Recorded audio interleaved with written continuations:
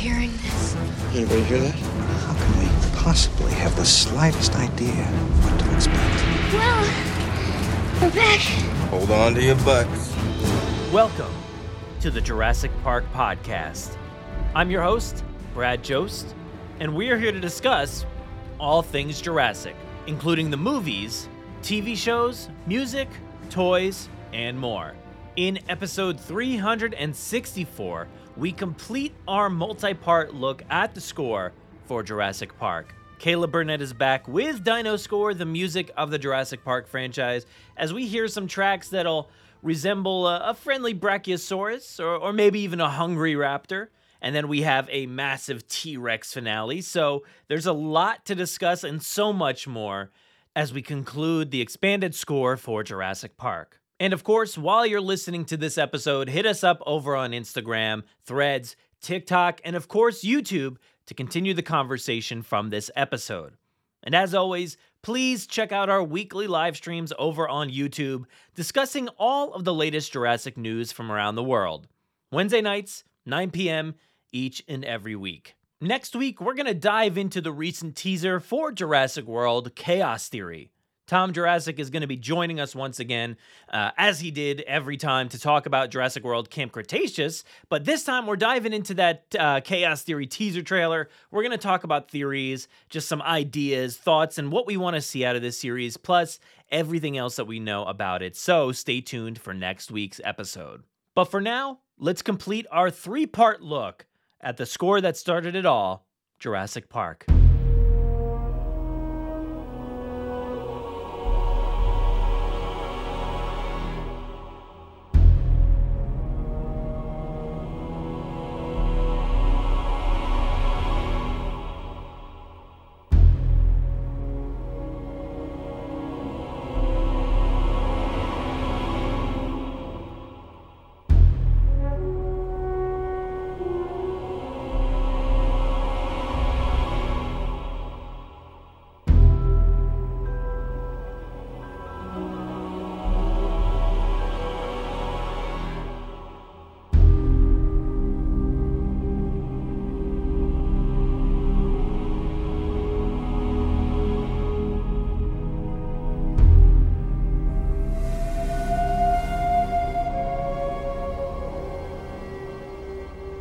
Before we get into the next track, I actually wanted to just kind of lead our way through the movie here and talk about the T-Rex breakout, which, you know, I have a feeling if this movie was made today, this scene would just be off the wall with music and everything. It would just be pretty wild and bombastic.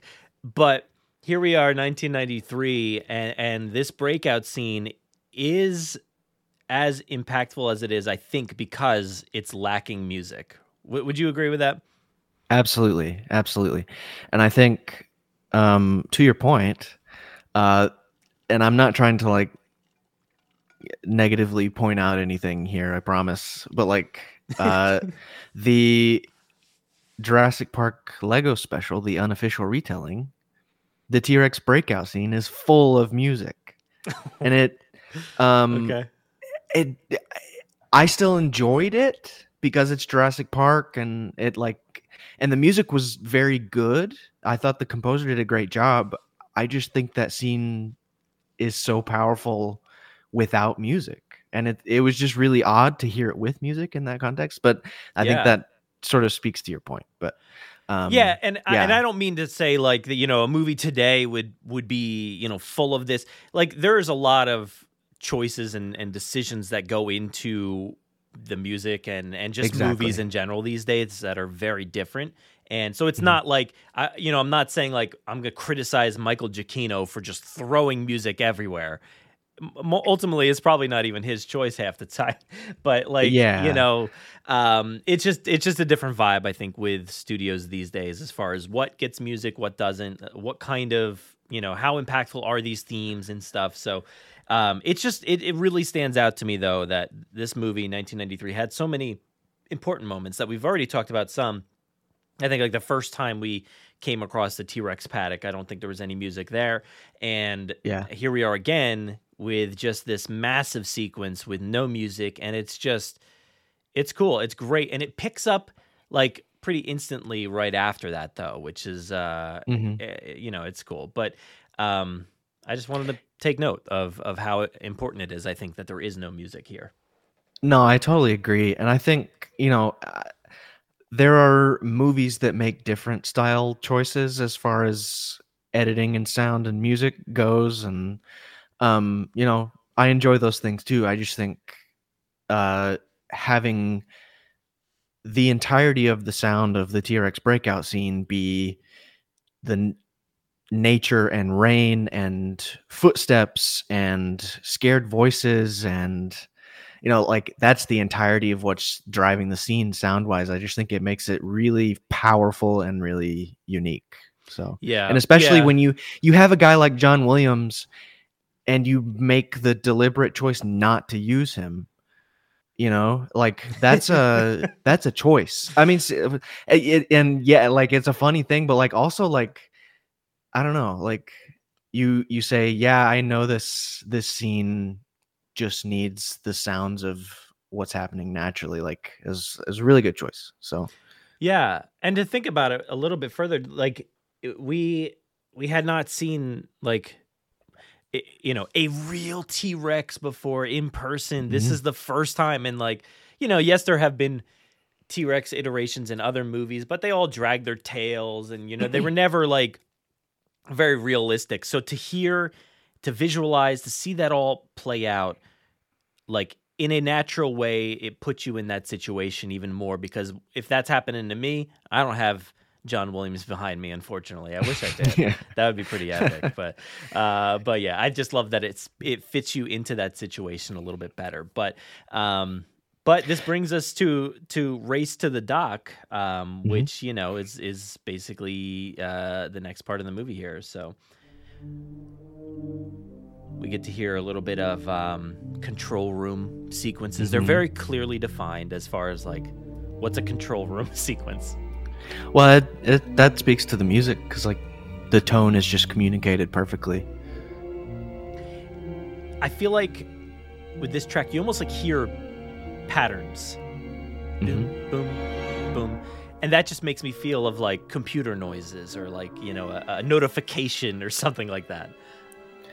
Yeah, and a lot of these control room music sequences, there's like sometimes there's a lot of polyrhythm and multiple time signatures going on, so it blends those sort of musical patterns together and creates this corporate tone, and works.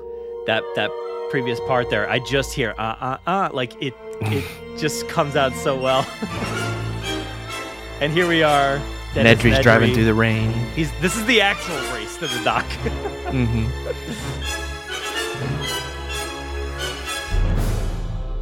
See, I think I may have used that cue in like a I don't know if it was like a toy segment or something, because to me when I hear that, it just sounds like that Kenner voice, like the Jurassic Park dinosaurs, like chaos. Yeah. It's like racing to the dock, and I hear like that voice over top of that music.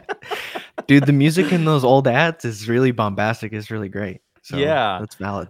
But that's a cool little piece. I mean, it just clearly defines like what kind of situation you're in. Nothing too crazy going on with the control room, and there is a lot of crazy going on with the actual race to the dock. It's just it's pretty wild. But I think this was the first appearance. Was this on the La La Land Records soundtrack? So that's a nice note there, at least.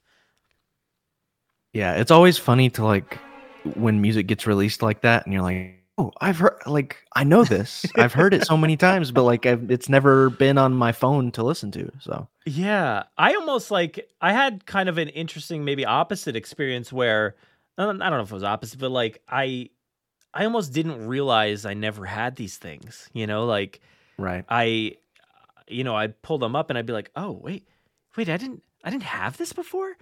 Because like you said, it's so familiar to me. Like I've heard that bum, ba-da-bum, bum, like so many times. But then to realize I never had this on an actual score before. That's pretty cool, like to actually get it, for once. Oh yeah. Well, I think a lot of times, with that cue in particular, at least, like they're little like short places. And so like they're just kind of like sometimes the casualties of the editing of the album, and the album's edited really well and makes you feel like you got the whole movie, the whole package. And then you hear those little moments of music and you're like, oh yeah. So yeah. And this next track, the falling car and the T-Rex chase, this is, some stuff we've heard before. Right. So, and I think it was packaged maybe a little bit differently, in the original one. I think some of it was part of Incident at Isla Nublar. So and again, that was just one of those tracks that you're like, well, wait, we're going from here to here to there, and we're all over the place. But this is placed well. It's in the right spot, and this is a track that I think like it all connects so well. It feels like three separate pieces in one, but I love it. Go, go, go, Tim, go. This one is so kinetic, like you just feel like you got to be moving when you hear this track. Yeah, there are so many different patterns and rhythms going on across the orchestra, and it's just really chaotic, and it's that aleatoric type of writing I've been talking about. But yeah. Things that almost, instrumental patterns and choices that almost feel random, but they're very prescribed. And when they go together, it just feels super chaotic. Well, this in particular, like that structure that we just heard, everything was descending. Like all the notes were descending, just like the car. Yeah, and that trumpet thing at the end there, the raptor motif was in there. Yeah. Which is interesting because there's not even a raptor in that scene. So.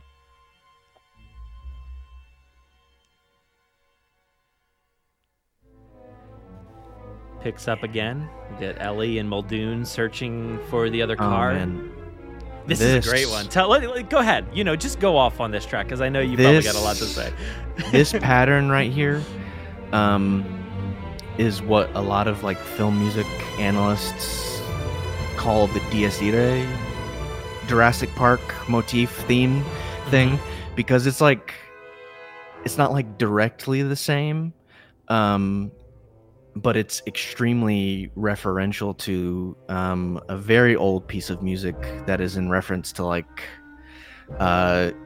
doom and gloom, like biblical passages, like and so it's just this very ominous, I don't know, terrified, emotionally piece of music, and I don't know, it just feels like it's searching and nervous, and it's referencing hundreds of years old piece of music. So yeah, that piece of music is in films constantly. Oh, absolutely. If you take notice, you will hear Dies Irae, you just hear it constantly when there's some sort of doom, death, or gloom like around, and it's just this you can feel it like weighing on you. You're like, oh gosh, the anticipation is building.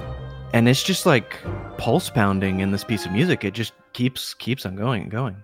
So, yeah, a lot of scores just have like that do do do do, and then that's about it. This one's like, no, we're just gonna hit repeat. We're just gonna keep giving it to you. The beginning of The Shining is an example of that. But yeah, one thing. Another movie about scary things trying to kill you. Anyway. One thing I love about that piece is the chime. The chime is like, it's just like signaling your doom. It's like boom, like you just hear that chime going off. It's awesome.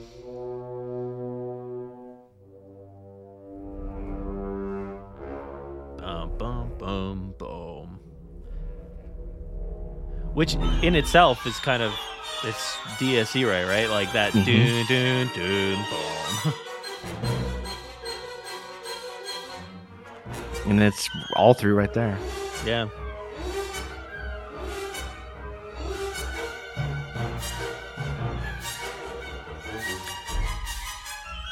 Lots of that aleatoric stuff here. Chaotic, random feeling stuff put together.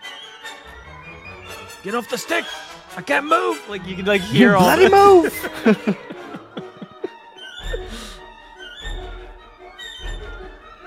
You feel like the Rex is on your tail. Like you Oh can my sense gosh. something right behind you. Even you can almost like sense bites or attacks happening because of the upbeats. There's like boom on the upbeats of a lot of this stuff, and it makes you feel off balanced a little bit, like you're getting impacted from the side or something.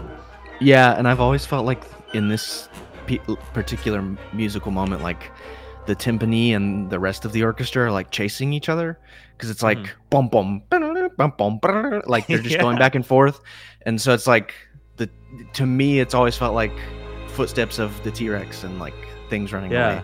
So and these notes right here, not in the movie. Yeah, that's pretty cool. Like because the movie ends with this fades out right here, but then you get these notes. Think they'll have that on the tour?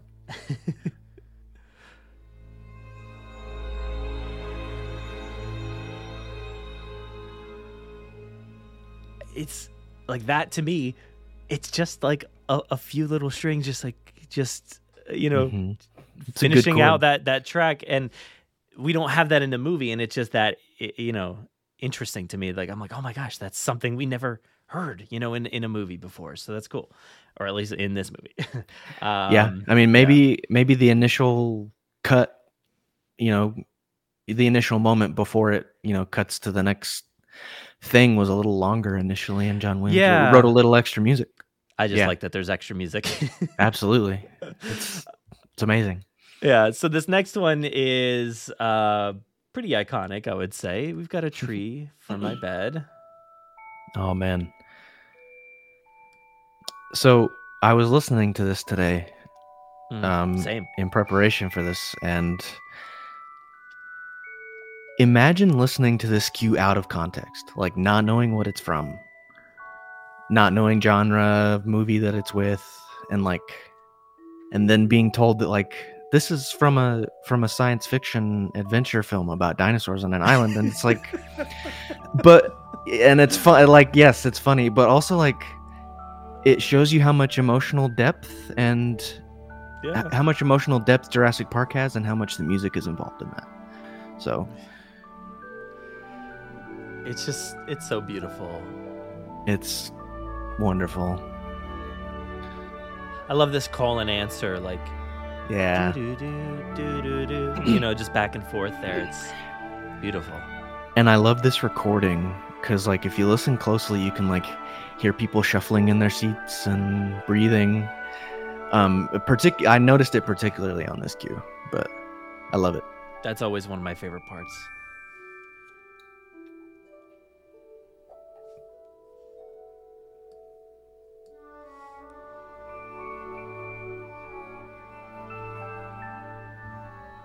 Good call and response there too.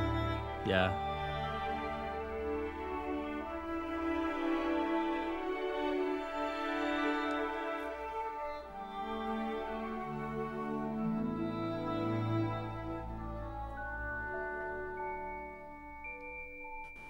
There's no reason not to play this at bedtime. Come on. It transitions so nicely into the next track as well, just because of this dreamlike bedtime kind of feel. Yeah, it is very lullaby, sleepy time. And it obviously makes sense because they're about to go to sleep in the tree, and that's the kind of music you want. It's comforting. The kids have finally found a sense of comfort in this tree. And it's safe to have a bedtime at that moment. Like that is what makes you think of home when you have the, now we've got monitors playing. We've got a Alexa. I don't want her to go off. Oh, there she goes. Alexa, I had to mute it real quick. But like, we have ours playing like bedtime music for our kids, and it's just that comfort feeling. And it's I think it's like you were saying, it's kind of just a bold choice to have in a dinosaur attack movie. We just witnessed some horrific stuff, in this movie, and now we're having a nice bedtime, and that's all we can ask for. I love that musically ends in an open-ended way. It doesn't like resolve back to the tonic chord of the key. Like it's very like open-ended. I don't know. Just feels like you're going off to sleep, like you said. So yeah, and it's a moment of peace in the middle of chaos. I was thinking about that doom doom doom doom, like that structure of going upwards at the end of that track. I was like wondering, like, what does that have to do? It kind of feels like you're just like ascending into like your dreamlike state, you know? It's interesting. But speaking of dreamlike, I feel like this next track really contains a lot of that dreamlike feel. So we just went to bed and we're continuing with Remembering Petticoat Lane. Oh, man. And to me, this is like even more of a dreamlike sequence. Listen to that the reverb that's on this, and John Hammond is telling us about John Hammond's dream, a dream, and a dream that he did. He actually put into action, but to Ellie that's listening, it doesn't sound real. It sounds like like his imagination just running wild, and it's wild to think of like his mind, what it's going through, telling this story, reflecting on his past, and it's just so beautiful. It's almost like he's like, the music sends the message sometimes to me that it's almost like he's spinning a fairy tale, and and I've always, Ellie is the voice of reason there, but like the tone of this music always just makes me so sad for John Hammond. Yeah. And like he just wanted to make people happy. He was just not totally smart about it, but like it's just, and the tone of the music changes here. Well, I feel like personally when I'm listening to this track, John is the dreamlike state. Ellie is the strings and the concern in these strings. She's like, now she was kind of enthralled, but then it's taking her out of it because the story is starting to get a little, concerning to her, and she's like, oh, this maybe he's a little delusional here. Like, I feel like the strings are her kind of reflecting on this story. Yeah, and if you listen closely, like as we head towards the end of this cue, as we're talking more about the voice of reason and things that are going wrong, like you hear the raptor motif in this cue 2 or 3 times. And that's interesting that it was chosen to be included here as like the dangerous predator motif. So, yeah.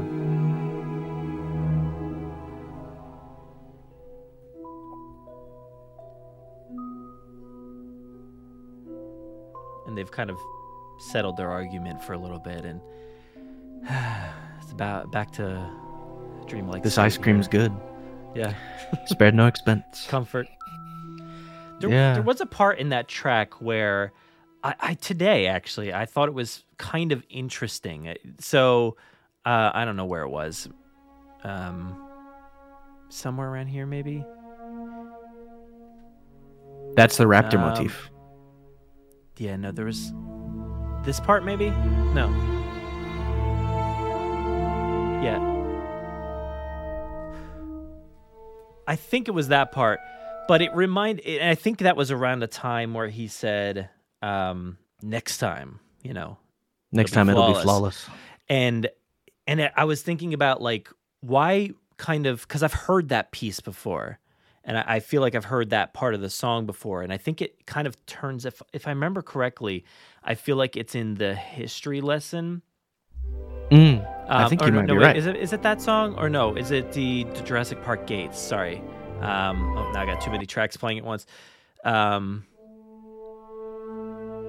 It reminds me of this part here, I think. Yeah. I can hear that for sure. And sort of an uneasy concern. And to me, that if he's saying like next time it'll be flawless, in my mind he's thinking about like let's restart everything, let's go back to the beginning and do this over again. And that's when the tour starts, is that music right there. So I thought that was kind of interesting. I'm like, is there a correlation between these two pieces? Like, like, let's restart and do it again. I don't know. I was just thinking out loud, but I thought it was a kind of interesting thing that I was toying with there. No, there's an interesting sort of dichotomy to that, to use a big word, but it's like, because the John Hammond is like so blissfully unaware at times of the danger he's putting people in, and there you can feel that in the unease of the music, but at the same time, like, he's excited and like happy about this. And so it's, I don't know, that's an interesting sort of split in the emotions and the music. John, there's literally people dying out there. Like, what are you talking about? I can't. It's like, it's kind of like, I feel like sometimes when I argue with my kids and I'm like, at some point I'm just, I gotta give up. Like, there's no, like, I feel like I'm Ellie. I'm like, that's it. I guess I'm just gonna enjoy this ice cream because this is getting me nowhere. Yeah. But brings us to our next track, My Friend, the Brachiosaurus. Yes.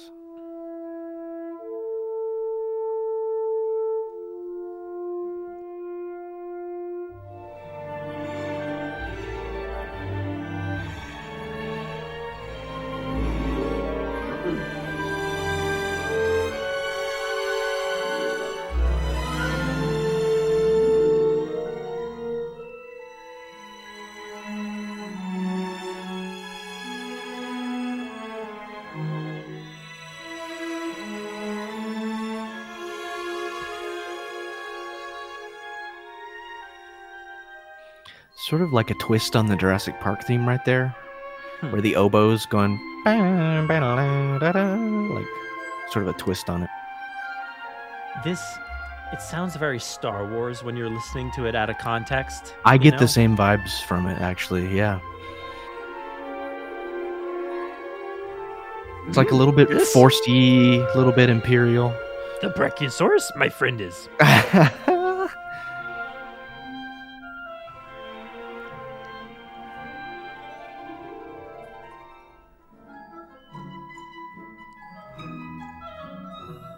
Super playful. Oh, probably the most playful thing outside of the Mr. DNA sequence. Yeah. Tempo just picks up. There's a lot of fun here.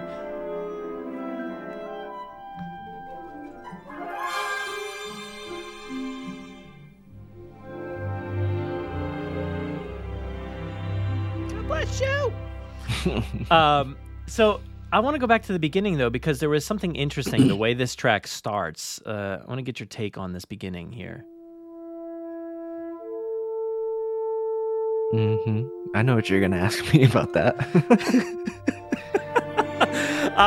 So to me, I'm hearing like a 4-note motif there. Like, it kind of sounds like, and specifically we hear Lex, around this moment just being afraid. What is happening? Like, is this a Metasaurus? Yeah. And then no, it's not. It's not a Metasaurus. So it's got that. I feel like it has that same kind of 4-note motif idea, but it's obviously drastically different. And maybe, I guess, purposefully, I would think. Yeah, I think it's exactly. I mean, it's meant sort of in the same way as that 4-note horn motif that Jurassic is known for nowadays. And that is not really in the actual Jurassic Park film really that much. But it's in like all the suites and the concert versions of the Jurassic Park theme. But like that, I mean, that part is one thing, but the other thing is, like, I've always thought of that 4-note motif as sort of being meant to represent a Brachiosaurus call from far away. And so like most of the like concert versions or suite versions of the Jurassic Park themes start with that 4-note horn call, Brachiosaurus call thing.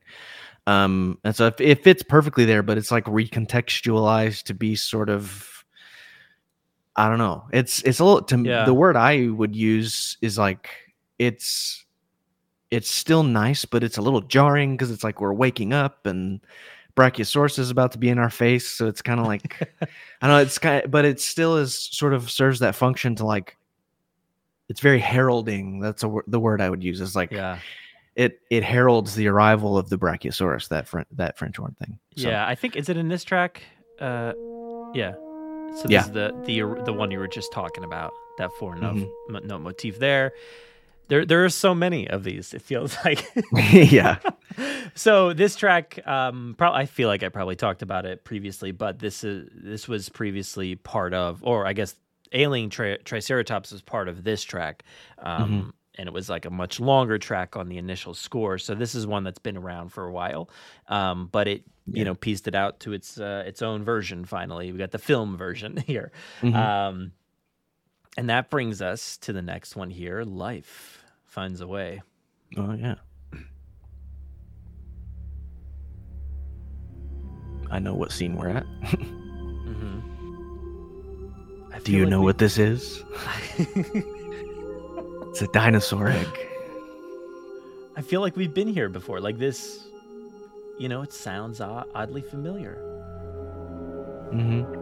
It's a musical pair in a lot of ways with Hatching Baby Raptor, the scene in the lab. Same vibes. Well, it was originally included in the original score. So yeah, perfect.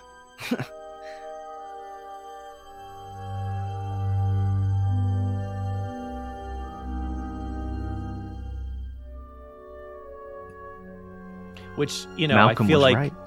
Yeah, I feel like this, if there was any doubt as far as what those eggs are, which to me there's not, but like, if you had any doubt, I feel like the inclusion of this with Hatching Baby Raptor settles that debate, because I'm not gonna pair those things up like this very ethereal raptor egg music that we heard earlier with the Hatching Raptor. Like, you're not going to pair that with like a Gallimimus, or like whatever. I love how it swells at the end and is almost like hopeful.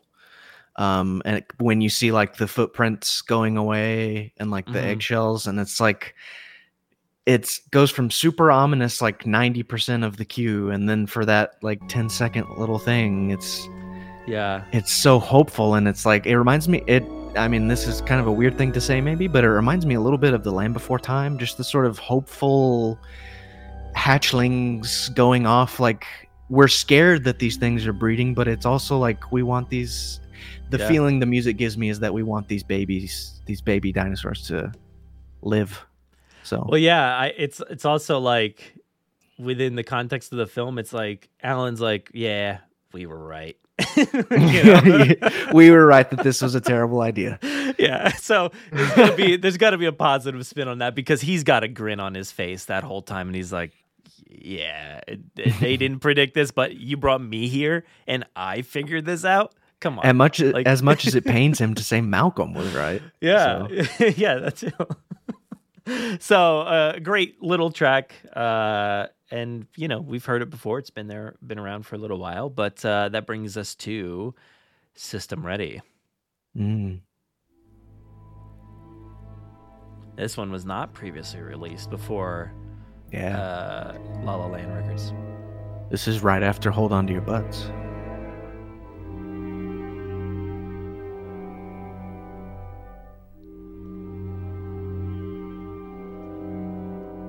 You know what that reminds me of right there, Brad?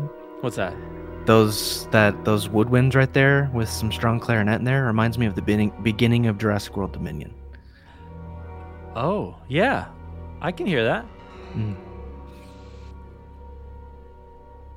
That's specifically that like clarinet noise. Yeah. Oh, man. Yeah, kind of the way it's orchestrated, like kind of sounds like an organ a little bit, but yeah, to me.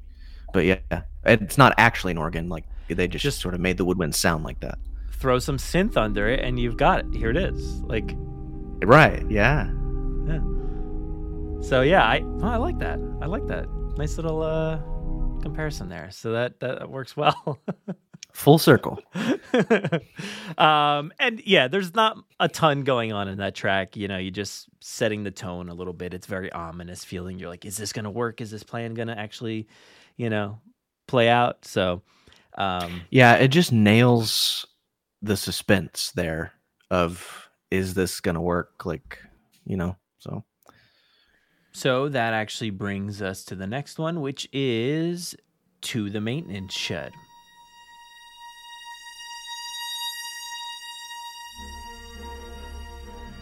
We've got Ellie and Muldoon heading off, obviously, to the maintenance shed, as the title would suggest.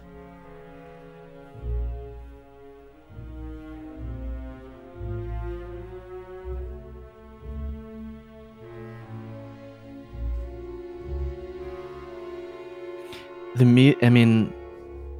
music, this music in that scene is used really subtly, like so low and just sort of accenting. Yeah, this is like, you can feel like that, obviously that march forward, like they are, you can hear choom, choom. There's a march towards, we got to get this power back working right now. Yeah, this is Ellie's ambition is, palpable, I think. Yeah, this is when Malcolm's on the table and they're getting walkie-talkies and talking about all that.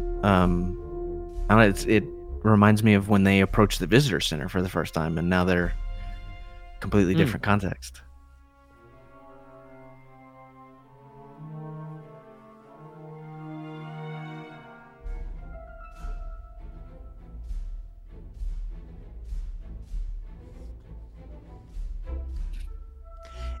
And to me, like, this underscores how to use a march type song with the Jurassic Park theme in a great way, in a way that really works well.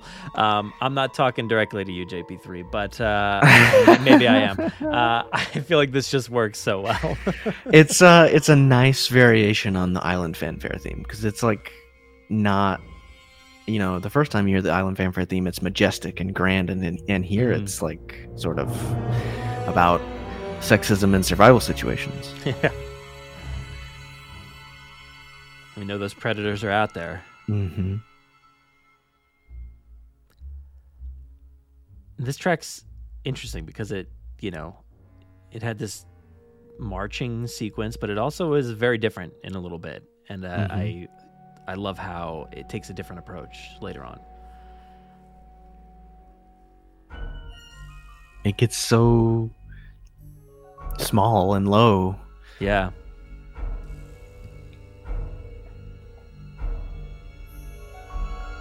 You can feel it. It went from the control room area or somewhere like that. It got a little wild out when you're on in explored territory or whatever, and now you're in the jungle, and you can feel exactly what John's saying, like, and what the movie's saying.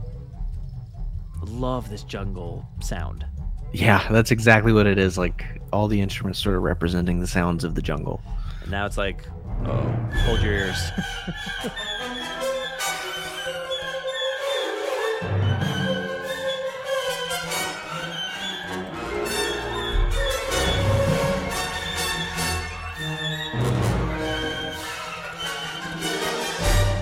Slams the shed door.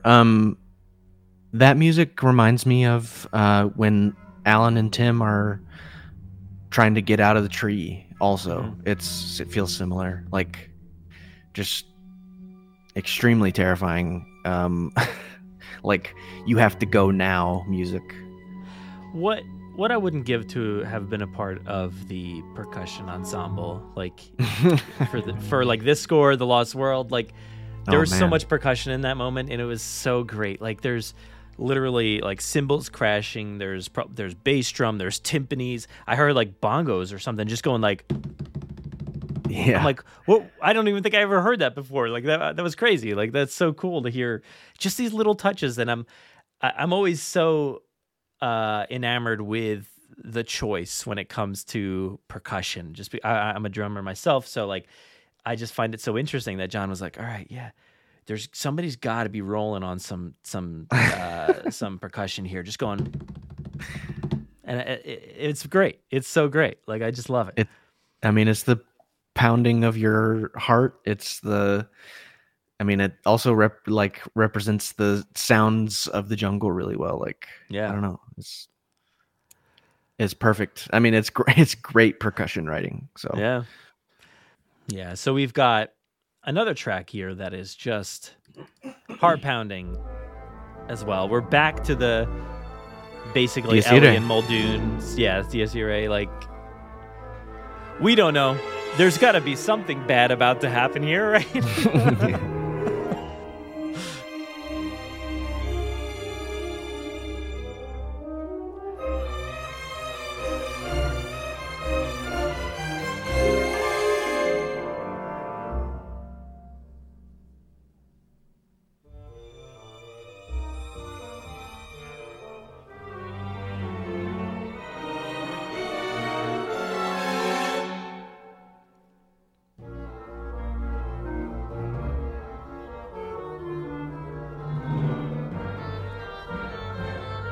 The Dies Irae thing is just so varied and unpredictable and chaotic. There it is. Here we are. Pulse pounding. Like, this is... And the thing about the Dies Irae is that the 4-note concept of it is very similar to the Predator/Raptor motif. So it's like that feeling over and over and over and over. Yeah, these dinosaurs just bring death with them everywhere they go. So it makes sense. It was the perfect track, call out to use from John. So there was no other choice. He had no other choice. And this track is basically all that. Yeah. For at least, I think, half of it or so.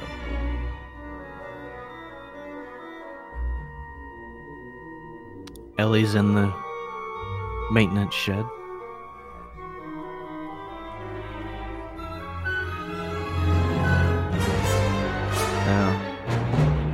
Here we go.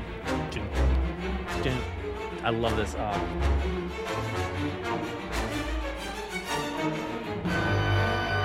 Climbing the fence.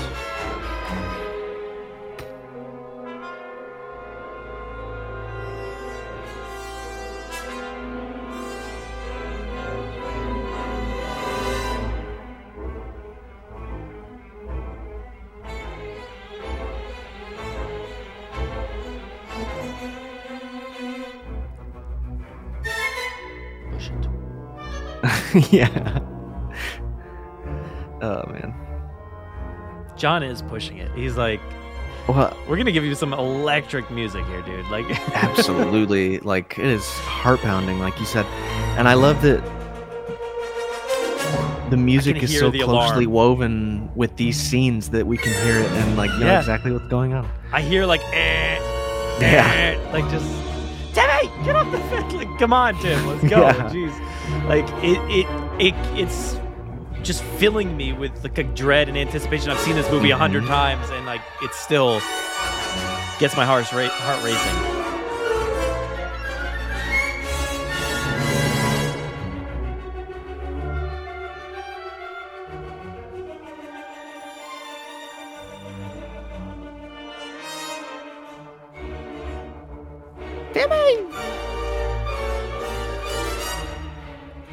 Oh man, like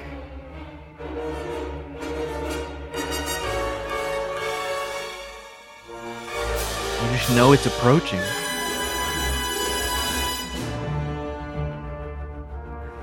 Tim's on the ground now, right? Mm-hmm.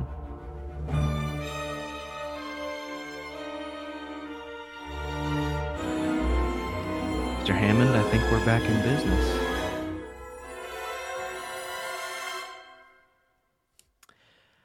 Yeah.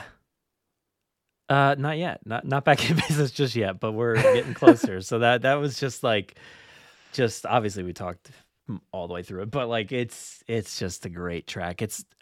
I feel like there's a few of these tracks in this film that are just heart pounding all the way through, really kinetically drives you through the sequence, like the tree falling, like a track later on. It's just like, it's intense, and I love it. It's relentless, man. Like the pace never lets up, and it's just like coming at you the whole time. So perfectly suspenseful. It's crazy. And that brings us to Hungry Raptor. Yeah.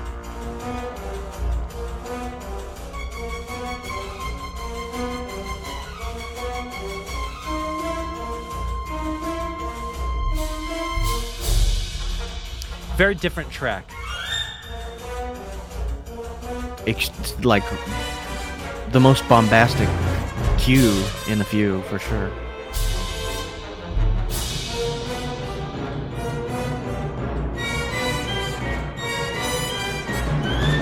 That motif is just building and building and building and coming after you. It's great.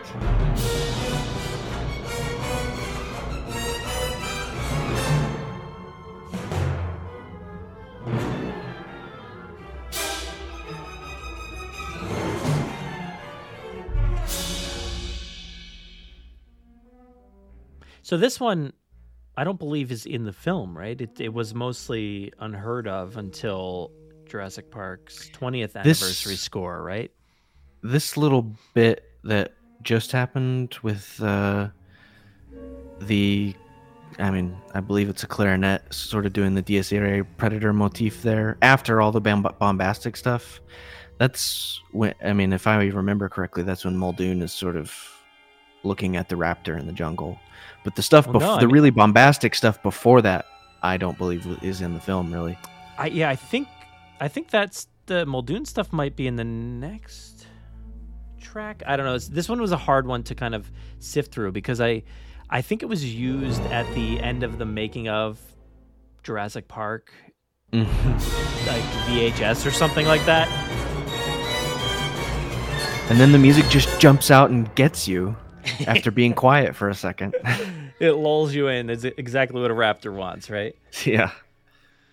It's just an odd track. Like, to me, that track doesn't fit like with anything else. It feels it's almost trying to do too much. It's very chaotic, and I don't know. It just feels odd. It feels like it just doesn't fit. So I'm glad it's really. I don't think it really plays much of a role. So yeah, it's good to hear, at least from my point of view.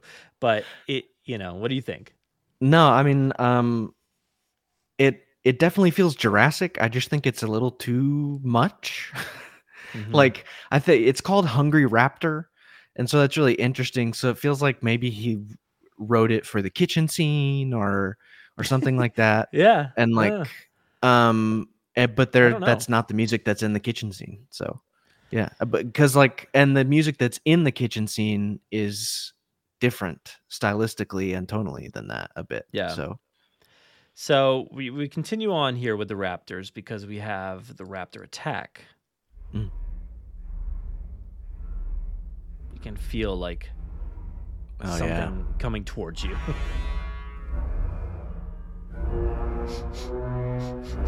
I know a raptor's right around. You can smell it.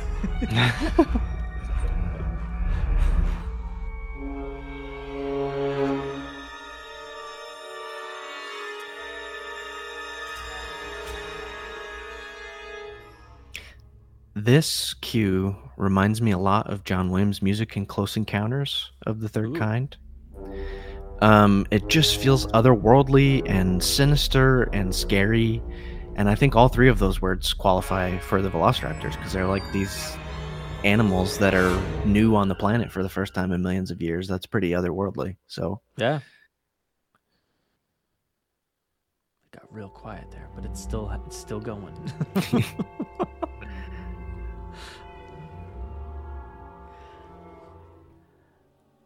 But you're right. I think this track in particular, like that 4-note Predator motif, is like just truly even more menacing than you've heard it, up until this point. Yeah. This is when the raptor opens the door, I believe.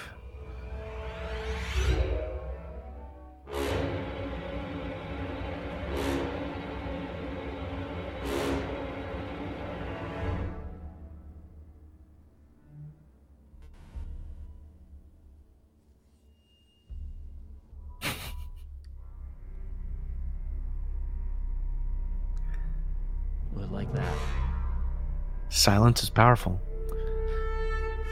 I just like that do do do do do do do do just underneath. That's cool. It's very different. That's never really heard that in the score up until now. Yeah.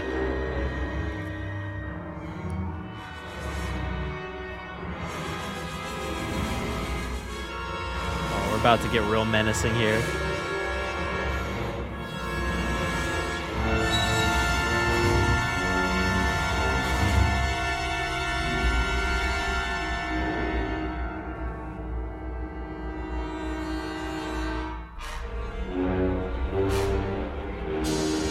Those little muted brass stabs remind me of like the raptors noises that they make.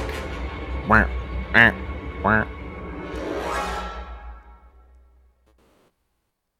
So part of that, I think, was Muldoon too, towards the end there, right? Yeah. Yeah. Again, it just jumps. Sometimes these tracks just jump around, and you're like, "Wait, where are we?" Yeah. I mean, both scenes involving raptors. Yeah. So, but that was just, like you said, it's otherworldly kind of feeling. It's so super menacing, and I was just thinking about it as I was listening to it right now. Like, I'm so glad that obviously that this movie exists and everything works, but like when you watch all the behind the scenes, documentaries and all the stuff like Jurassic Punk that was out recently, like, and you realize that this movie was so much on the brink of not working whatsoever, with if like the story didn't work, if they maybe went with more of a book tone, or if the CG didn't work and we ended up having to use stop motion. Like if any of these things didn't work, and then you have like John Williams just like giving it his all, like what would that film have looked like? I'm so glad everything worked out, and we got such a brilliant score with a film that looks good. And yes, there's a person holding a raptor tail in this moment, but I don't care. It's still super scary. You just had to say that, didn't you? I had to, yeah. No, I mean, John Williams' score, just to what you were saying, like it just turns the whole thing up to 11. It just takes the ultimate connotation of what all this can be and just helps it all work so much. Like the music has a massive part in making all of these concepts and all of these emotions work, I think. Mm-hmm. Yeah, and you mentioned they take it up to 11. This track is number 27, as far as I can tell. But it takes it up to 11 in more ways than one. It is unreal. It's T-Rex Rescue and Finale. Yes.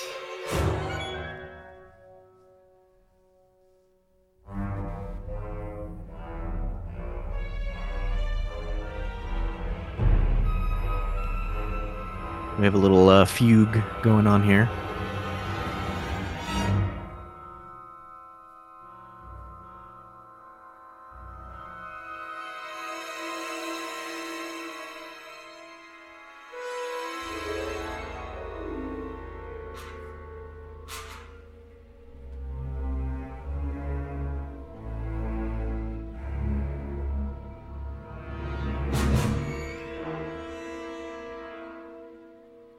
So again, we're back in the kitchen. And this, I love this. The footsteps. Oh, man. Yep. The slowest the raptor could possibly run. It's like... John Williams was like, can you run a little slower? The Tiffany player can't play that fast.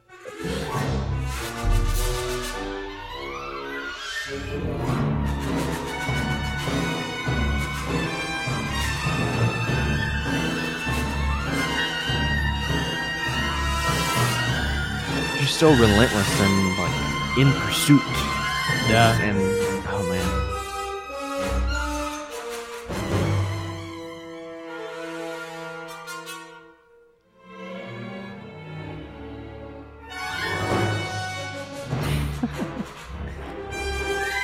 This one, like this track, like others we've mentioned before, just you can feel everything happening. You can hear things happening. It's so chaotic. It's so kinetic.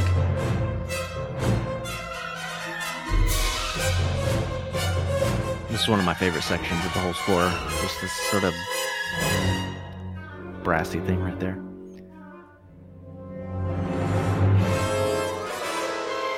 Wrapped around the glass. Ellie, boot up the door locks. Come on, like you can. You better get this. No, we need the little boy to help us hold the door, please. Get the gun. Get the gun.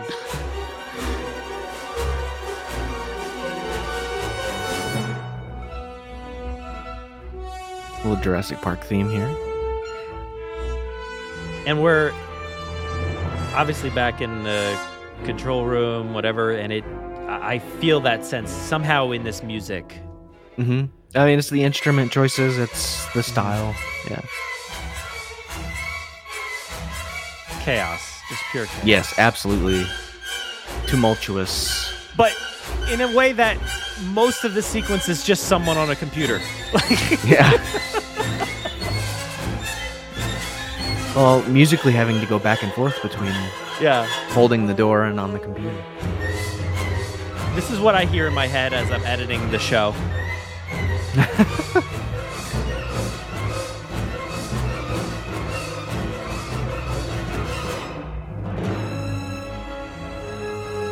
More Jurassic Park theme. You name it. I think we got it here, Lex. We're doing it. You can hear it. Do, do, do, do, do, do. You can hear the computer noises and everything. Very heroic Locked. Instance of the Jurassic Park theme right there. Yes, I love that moment. Oh my god. Mm-hmm.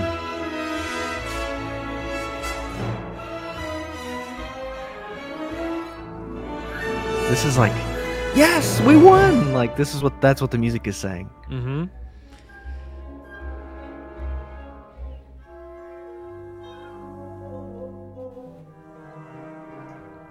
Big change coming up here. Yeah.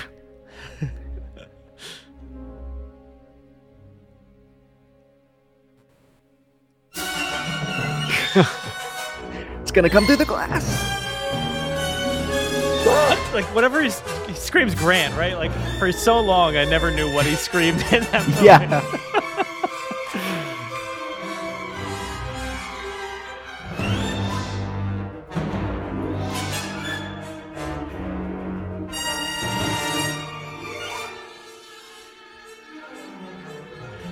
I gotta pause here just because, like, I want to talk so much over this, but like at the same time, it's so there's nothing to say about it. It's just brilliant, and it's just so wild and bombastic, and it's luring you in every direction, and it's just so brilliant. But like it's just I don't know. There's nothing to say other than like just fawning over it the whole time. It's incredibly chaotic and exciting, and it blows my mind every time I hear it in the film or separate, like just how well it travels between the moments of the finale. Like we're moving between like 5 different places, and like yeah. Part of it is we're trying to hack into a computer to boot the power back up, and raptors are coming after us, and we're climbing in the ceiling, and like the music just travels with all of that so well. Yeah, let's get back to it. I know your ears are dying to hear it. So prepare your ears. It's about to get crazy again.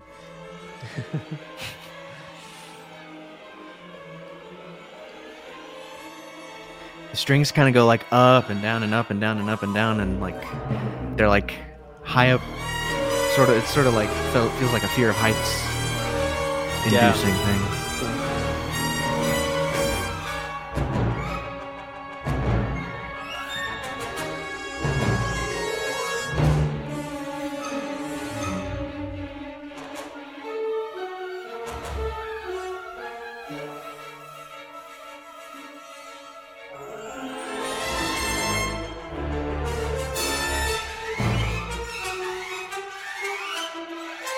We're climbing on the platforms around the skeleton. That sequence. It's almost like it's like so jumping around, like uneasy.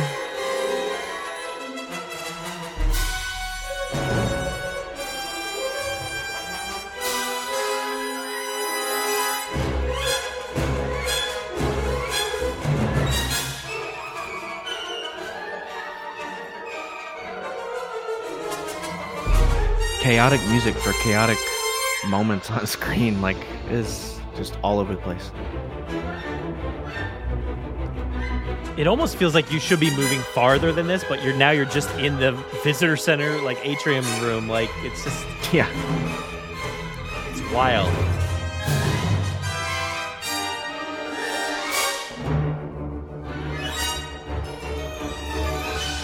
Love this so much.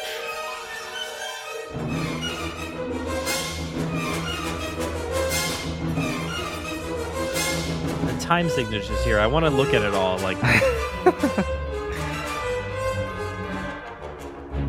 brass is bursting in like the Raptors. And this is not in the movie. Yeah.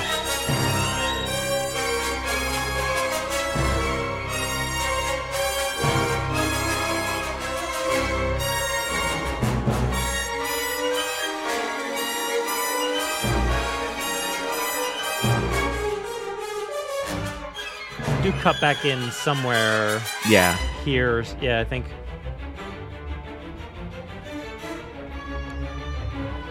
Mr. Hammond, I've decided not to endorse your part.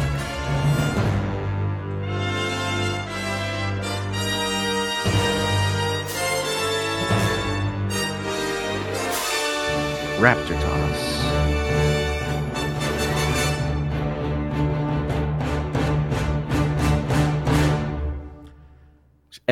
Epic. I just get chills at that finale moment there with like, oh wow, like the Rex roaring. That's an unbeatable moment right there in like score for me. It's so good. Like in just all of cinema, you've got the Rex roaring, the banner falling, and you've got that music playing. Oh, it's just so good. It's so good. Truly iconic. Musically and visually, like it's incredible.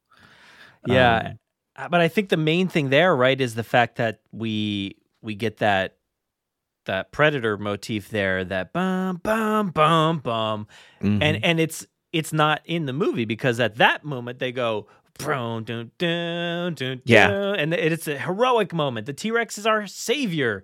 It's a very different version. I mean, let me see if I can just pull it up in the movie. I passed it just a little bit, but it should be right around. Oh, there it is. I went a little too far. Let me zoom ahead. Almost there. All right, here we go. Let's take a listen.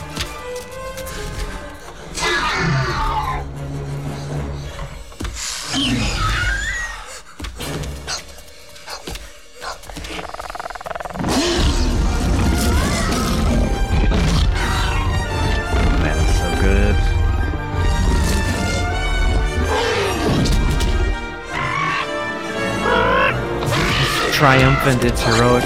It's the island fanfare theme, and it's used for after the majesty of the island. Now it's used for massive predator dinosaur saving the group.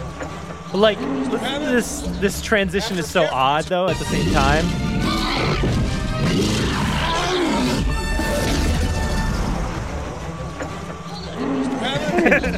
I mean, it works obviously, but like it tricks you, right? Like you've just gotten out of that room, and it just goes dun, dun, dun, dun, dun, dun, dun. It just gets right back into the end of that track. But you know, it's a nice swap out. I think it's a brilliant swap out. I wouldn't want it with the scary, like that would be a completely different ending at that moment. I mean, it would probably still work, but I do like the heroic moment. Like that is, you just went through it all with that track, and then to get that, you know, everything's okay for our characters when you hear that island theme just blasting triumphant through, you know? Yeah. No, I think, like, to me it's like the irony of, like, we get the fanfare of the T-Rex being heroic, and then you cut to, like, literally while that's happening 50 feet away, it's like Alan Grant saying, like, after careful consideration, I've decided not to endorse your park. And then you go back into the visitor center for a second, like to see the T-Rex one more time. It's great. Yeah.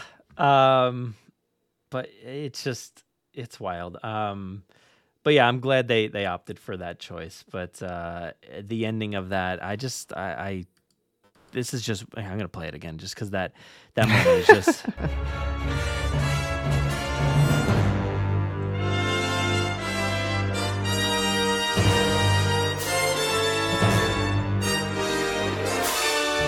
They could have gone a lot of emotional routes in this moment. They could have gone like, this is the fearsome predator, but instead it's like, this is the majestic.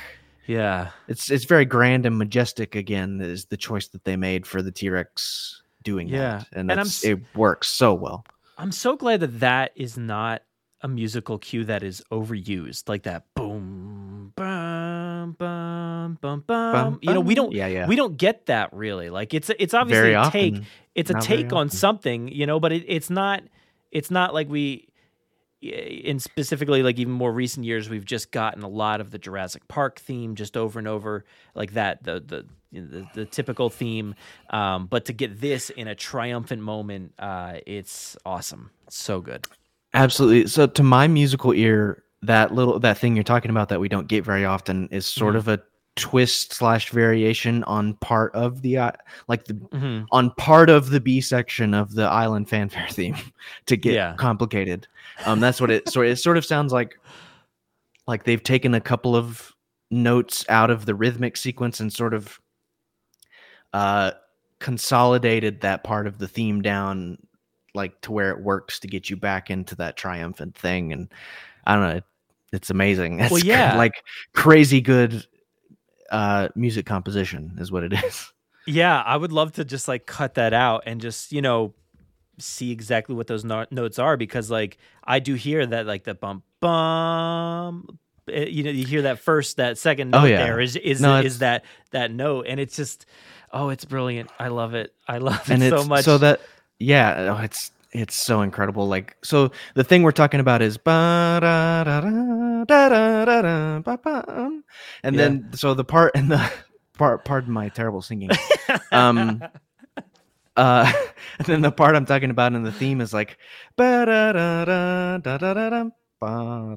like, so it sort of follows the same musical like pitch path in a way, and I don't know, it fits perfectly. Oh yeah. So it continues right after that. We cut from Hammond driving to the helicopter pad, and we get, you know, welcome to Jurassic Park. You know, they're headed off the island, and this is another fairly long track. We got 2 back-to-back. There's one more coming later on, but this is Welcome to Jurassic Park. I guess there is a film version of this same track. But this is when Hammond's staring at his cane in the helicopter. Very poignant, very nostalgic. Just because of the instrument choice, it sort of feels sort of dreamlike again also. And, you know, when I saw the movie recently, I was just like, man, this movie just went 1,000 miles per hour.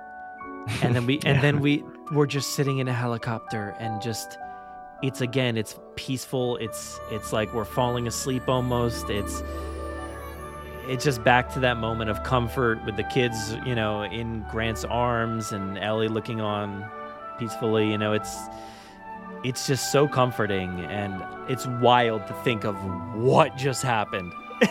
And now we are, like, I can't imagine what these characters are thinking at that moment. Like, that is wild.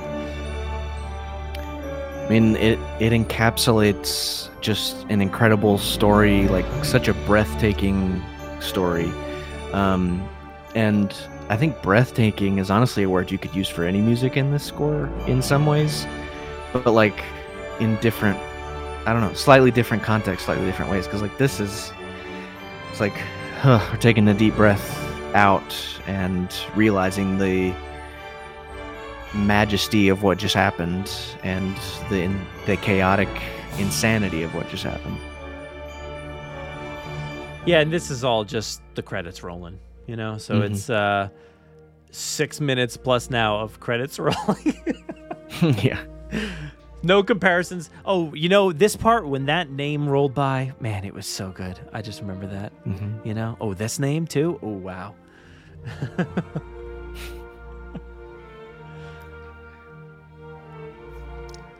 I do love that the music is synced with directed by Steven Spielberg. Like, it sort of swells when that comes up as the end. So.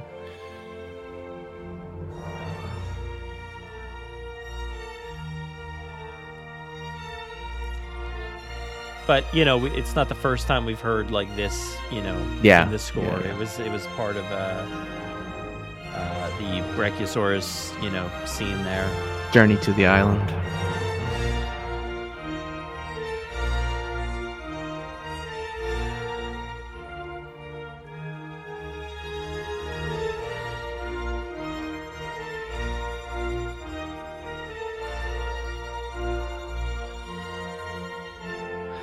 Slightly different. I mean, just slightly different orchestration. Slightly different sound, but same majesty.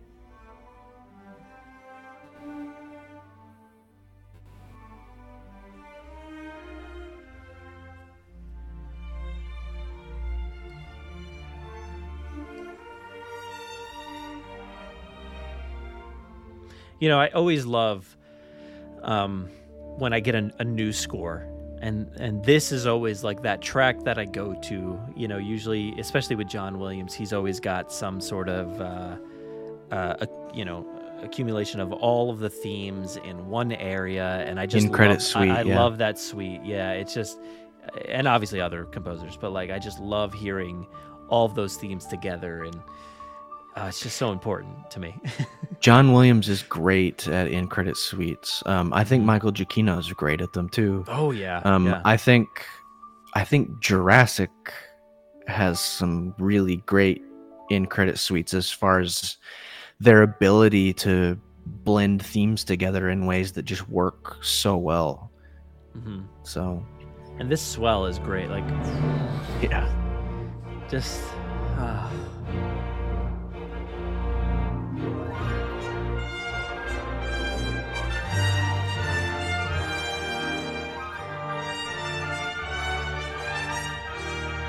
It's just adventure, like, represented in music sounds, like, literally.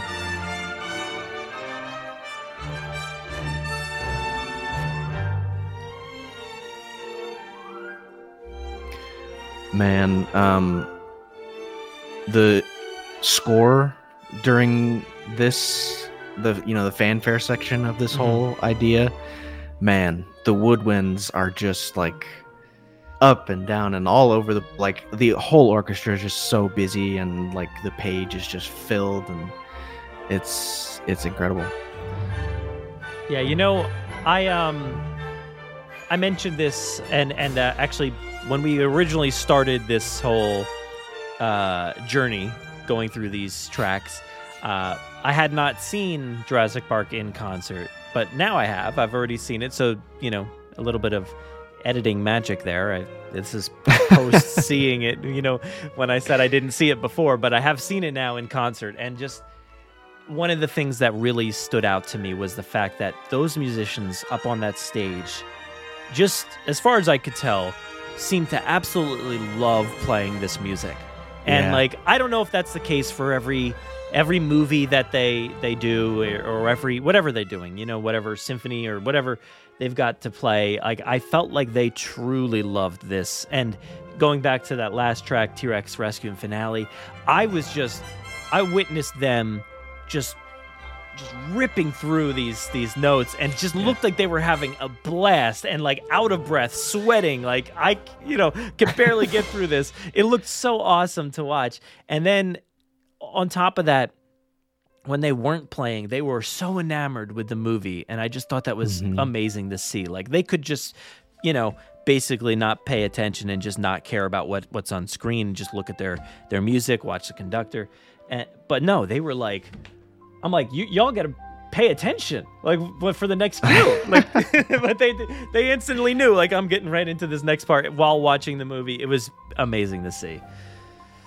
Seeing Jurassic Park live with an orchestra is such a unique, incredible experience. It's truly like, I'm not being cliche or dramatic. Like, it's truly like watching the film for the first time again. Because you're getting to see the production and creation of such a vital part of the film, such an incredible part of the film, which is the music. You're getting to see it being created live. Like, it's incredible. And like, the musicians, absolutely, like, when I've seen it as well, like, they're just having a blast. Like, yeah.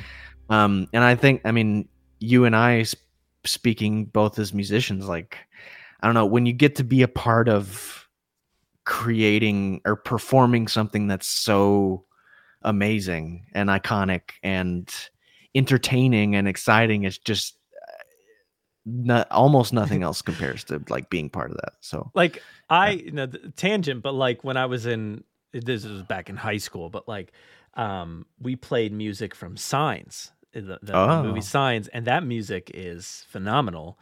Absolutely. And I still get like chills just thinking about playing that music, and like, oh, it was so great. Yeah, it's so good. It's so good. I want to go back, just while we were talking, the end of this track played, but like, it's just a brilliant moment that I love. You know, we're ending on this sweet Jurassic Park theme here. But and I mean, and it's on piano, which is just touching and interesting. Yeah, and speaking of the live concert, like, I heard so much piano, and I thought that was really interesting. Like, but I love how concerned and like unsure it gets at this moment. Yeah. You know, are the Raptors driving a boat to the mainland? Is anybody gonna find that canister?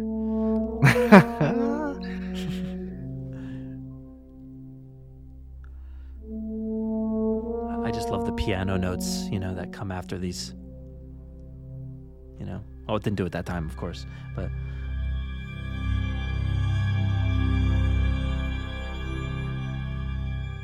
Ominous chord there at the end.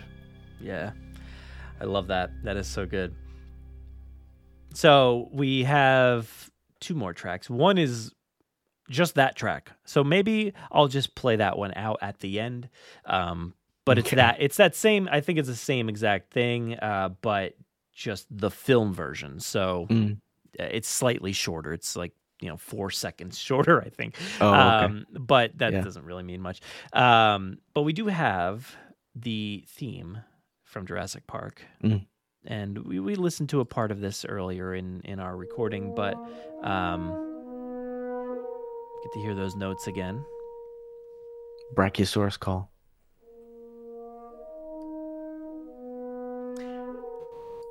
This is one of those times where I just love that you can hear this room that they're recording in.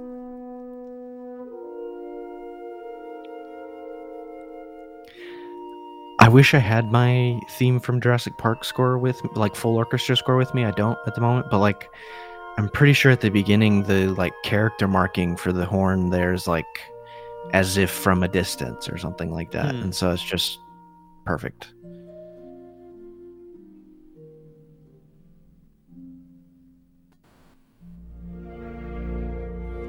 I think there was a bit of harp in there, right? Absolutely. Something about the harp, while it doesn't necessarily speak island to me, but something about the way it's played in this score, like, feels very island-esque to me. Like, it just, calls back to an island. I mean, I think it fits the majesty of the island. It's sort of like it's a watery the harp tone. Is a very, it's like the water thing is a valid thought. The harp is also a very regal instrument to me, so it's sort of like majestic and like, yeah. I feel like we just heard this.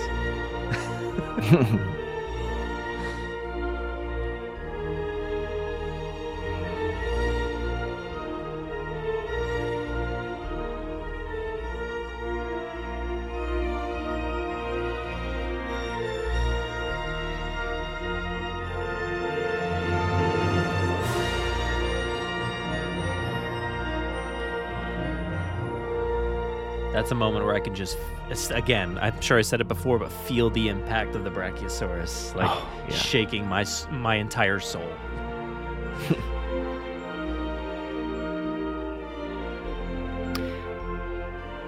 You hear the woodwind sort of going at the top through the whole thing. It's just like it's a sparkle on top of everything. It's also always felt very like jungle island nature, like it sounds like birds sort of natural on top of everything. And I love that there's like a xylophone just copying that exact din din din, just back and forth, like. And the piano's in there as well. It's just doubling other things and reinforcing things.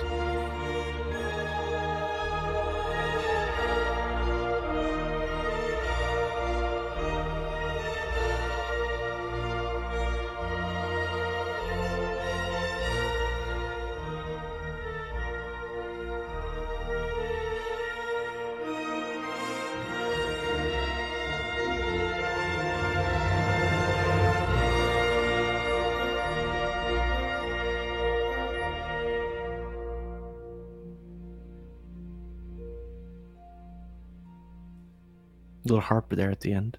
Mm-hmm. So at this point in the La La Land records, you got Stalling Around. We've already listened to that, the Mr. DNA cue. But it's always so odd that it's just placed right there. What does it not fit? What does it not work? I think it works. Earlier on in the score, come on, John. Please. But then we also have, like I said before, the Welcome to Jurassic Park film version. So yeah, that's the score. I think we did it. We did it. Not too bad. I think it's an all right score. What do you think? You guys? No, I think it's beautiful. It's the best. Like, it's just, and I do get emotional, like, listening to those things. And I've heard them hundreds of times now. Absolutely. It's just I listened to it probably several times already today, and while I'm editing my show or putting the show together or whatever, it's just I feel like I hear this music constantly, and it still matters. It's still meaningful, and it's still just as beautiful as ever. Absolutely, it's just absolutely engrossing and captivating and awesome in its majesty and power. And I love that you can go through the journey of the film by listening to the score, and you can tell what's happening, and you can the music is an emotional experience in and of itself, even separate from the film. It's just an incredible feat of music composition, of musical description of emotions, and musical storytelling, and just the construction and the presentation of the whole thing is just, it's I'm a little biased, but like I say it's the best film score of all time. Like, and I think that, like I said, I'm biased. So but I think that objectively, you can say that it's just an absolutely incredible all-time film score because of all of the things that it brings to the table. So, yeah. Yeah, and with that, I don't think we can really say much else. We've talked about it for several episodes now, and you summed it up perfectly there. So let's finish this out and let everybody know where they can find you and all your work and what you've been doing recently. So what's going on, Caleb? Yeah, the first thing I want to say though is I'm not setting a date on anything, but we got to do The Lost World next, I think. We do. What is there an anniversary? There's got to be another anniversary happening sometime soon. I feel like we're just all anniversary out here. Next year is 27 for The Lost World. Okay, we can wait a little bit, maybe. We'll see if, yeah, we can wait till The Lost World 30th, right? Yeah, I can't wait to talk about that score, though. It's just I can't wait to. I still can't wait don't know to what's talk my about all favorite. these scores, honestly. So, you can find me on all social media at Caleb Composed. That includes all of the extraneous new social medias that are out there on the interwebs nowadays. If you like dinosaurs and dinosaur toys and vlogs and things like that, subscribe to my YouTube channel, Jurassic Caleb on YouTube. Just unboxed the Hammond Collection Carnotaurus, and it's awesome. So Nice. yeah, would love it if you would go like and subscribe. So yeah, that's what I got.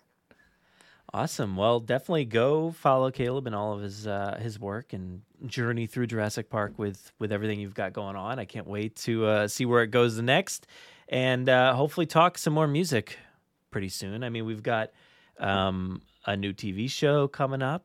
Maybe there's some music we can talk about there. Hopefully, we can dive into other stuff. We've been talking behind the scenes every now and then about like what we could do in between.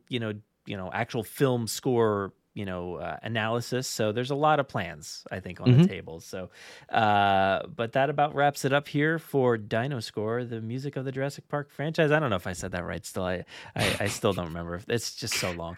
But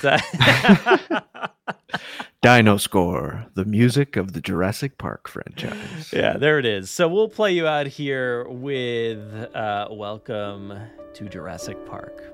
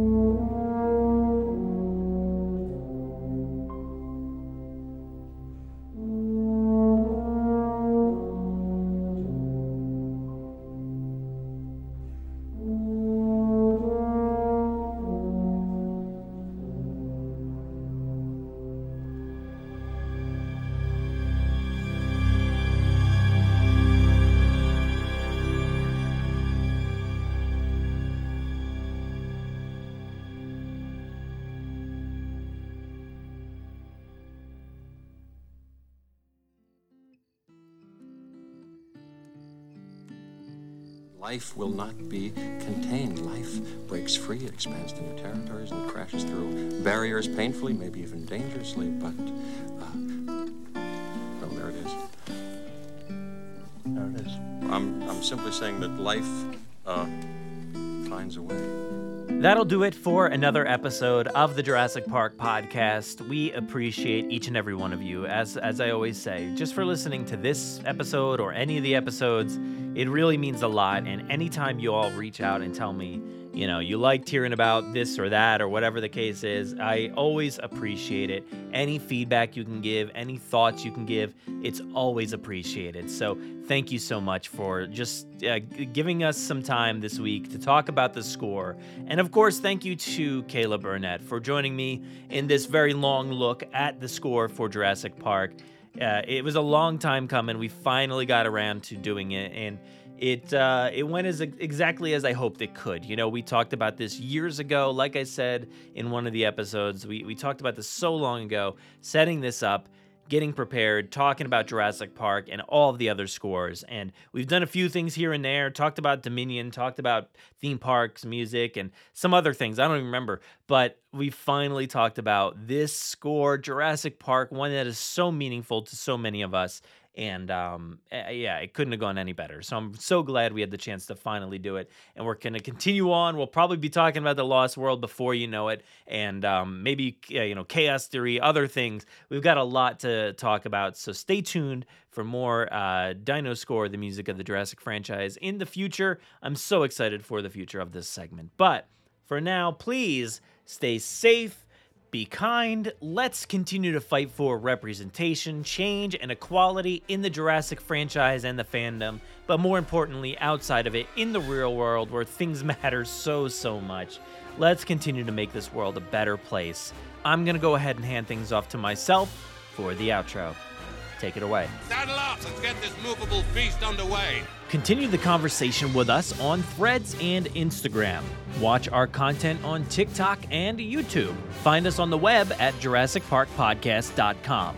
You'll find today's episode show notes, articles, contributor bios, and so much more. You can listen to us on Spotify, Apple Podcasts, our website, and wherever else podcasts are found. So please be sure to follow along and share with your friends, family, and fellow Jurassic fans. If you haven't already, please give us a 5-star review on Apple Podcasts and Spotify. We will read your Apple reviews at the end of most episodes, so be sure to spare no expense. Don't miss our Wednesday night live streams, toy hunts, reviews, in-depth bonus content, gameplay, event and theme park coverage on our YouTube channel. If you want to get a hold of us or participate in the Jurassic mailbag, you can fill out the contact form on our website or send emails and MP3s to JurassicParkPod@gmail.com. Feel free to call our voicemail line at any time to leave us a message or just to say hi. That number is 732-825-7763. Thank you so much for listening, and as always, enjoy.